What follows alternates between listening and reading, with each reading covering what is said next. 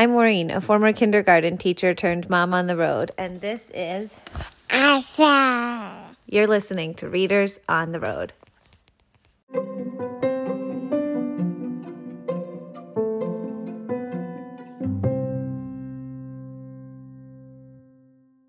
Apple Tree Christmas. Written and illustrated by Trinka Hakes Noble. The Ansterbergs lived in the end of an old barn. Underneath it, Mrs. Woolley and her lambs softly moved about. Old Dan bumped in his stall, and Sweet Clover mooed at milking time. On the first floor, Mama cooked on a big black stove, and Papa worked in his wood shop. And above, Katrina and Josie slept in the hayloft. Someday, Papa would build them a real house. But for now, living in the barn with the soft animal sounds and sweet smell of hay was just right.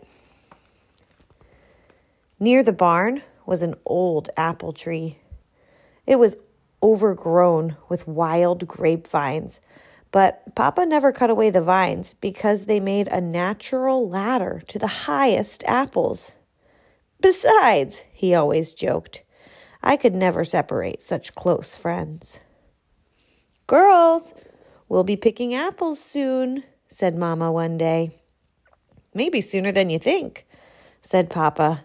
I heard they got a foot of snow up north.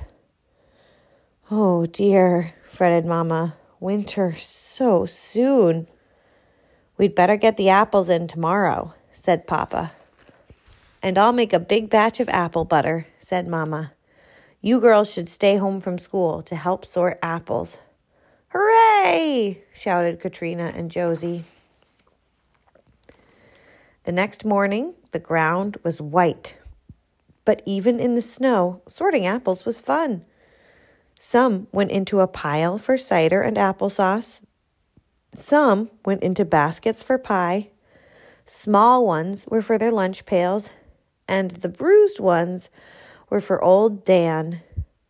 But finding the apples to decorate their Christmas tree was what Katrina and Josie liked the best. All day long they picked and chose until the most beautiful apples of all stood on the stone wall. Then Mama picked the biggest one. This will make a nice clove apple for our Christmas dinner table. They wrapped the rest of the apples in cloth, and Papa put them in the bottom of the barn to keep until Christmas. Now that all the apples were picked, Katrina and Josie could climb the tree as much as they wanted. The snowy weather didn't stop them. Every day after school, they would play in its branches.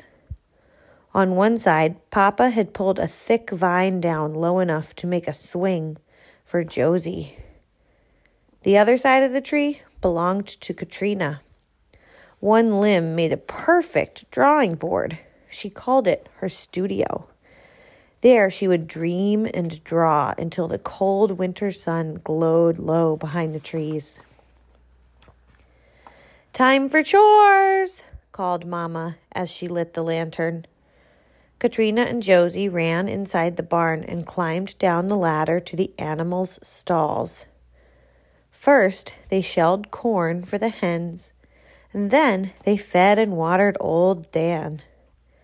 Then they saved Mrs. Woolley and her family for last, so they could stick their cold fingers deep in their woolly coats.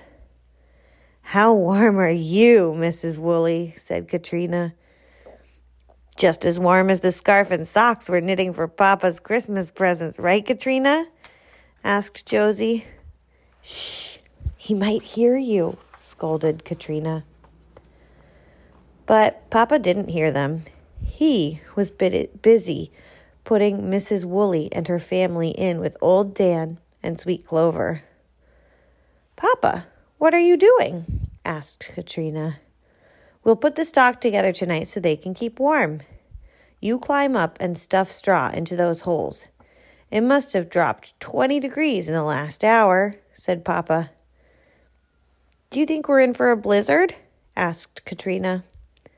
Wouldn't be a bit surprised. Probably be 40 below by morning. Katrina could feel the north wind blowing through the holes in the barn. Papa spread a thick layer of straw around the animals. Then he watered them again because by morning their trough would be frozen solid.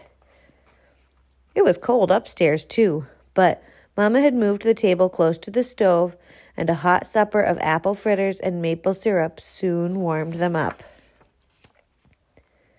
That night, the blizzard hit with full force. The old barn shook, and its beams creaked as if they were in pain. In the loft, Katrina woke with a start. She could hear Papa and Mama talking softly below. Probably gone by morning, Papa said. So she snuggled closer to Josie and went back to sleep. But the blizzard got worse, and it lasted for 3 days and nights. On the third night, something strange woke Katrina. The wind was howling and the beams were screaming, but there was a different sound, one more frightening, like a million sharp knives slashing the roof, cutting the barn, trying to get in.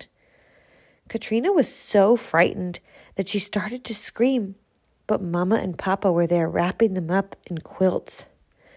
"Papa, what is it?" asked Katrina, shaking with fright. "It's an ice storm. We're moving you girls downstairs in case the roof caves in under the weight."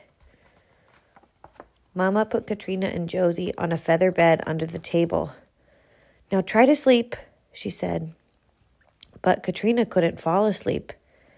The ice storm tore at the barn, and throughout the night, Katrina was startled by the loud, splintering sounds of big tree limbs snapping like twigs.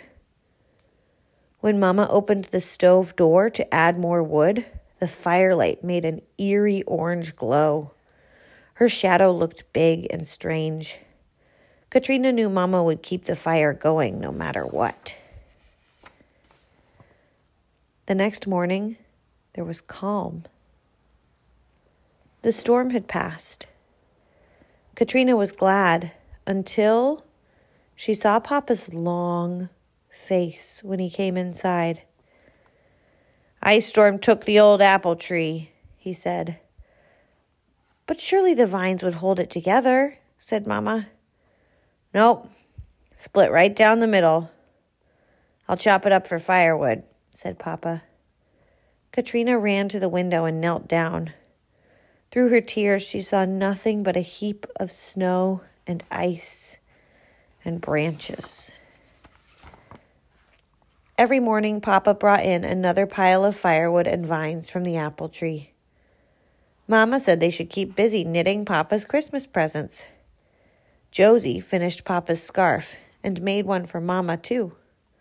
Katrina worked on Mama's pincushion, but she just couldn't concentrate on knitting Papa's socks while he sawed and hacked away at the old apple tree. She had ripped out the heel and started over so many times that she had all but ruined the yarn from Mrs. Woolley. "Well, I'll miss the old apple tree," said Mama, "but it will keep us warm this long winter." "Yes, I'm thankful for the firewood," said Papa. How could he be thankful? Thought Katrina. Didn't he know that he was chopping up her studio? Didn't he know he was ruining her drawing board? Didn't he know she couldn't draw unless she were in the apple tree? The day before Christmas came, Mama made her clove apple and began baking pies. Papa brought in a fresh pine tree and they decorated it with beautiful apples. But to Katrina, it just didn't even feel like Christmas. Even when she went to bed on Christmas Eve, Papa was still sawing away at the apple tree. On Christmas morning, their stockings were filled with oranges, wild hickory nuts, black walnuts, and peppermint sticks. Josie gave Mama and Papa their scarves, and Katrina gave Mama the pincushion. But it still didn't feel like Christmas to Katrina. Then Papa said, "Now, my little ones, turn around and close your eyes. No peeking." First, Katrina heard Papa ask Mama to help him. Then she heard him hammering something to the beam. Then he dragged something across the floor. "All right, you can look now," said Mama. They whirled around. And there, hanging from the beam, was Josie's swing, the very same swing vine from the apple tree.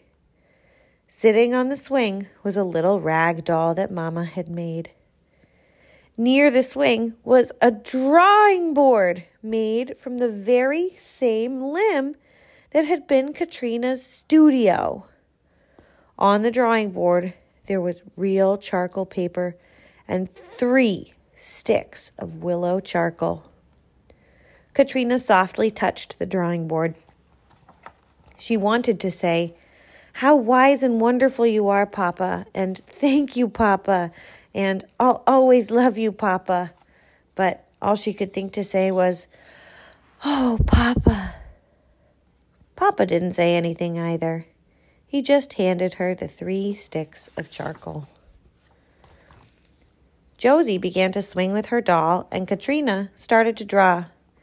Now she could see how beautiful Mama's clove apple looked on the white tablecloth, and how shiny red the apples were on the Christmas tree.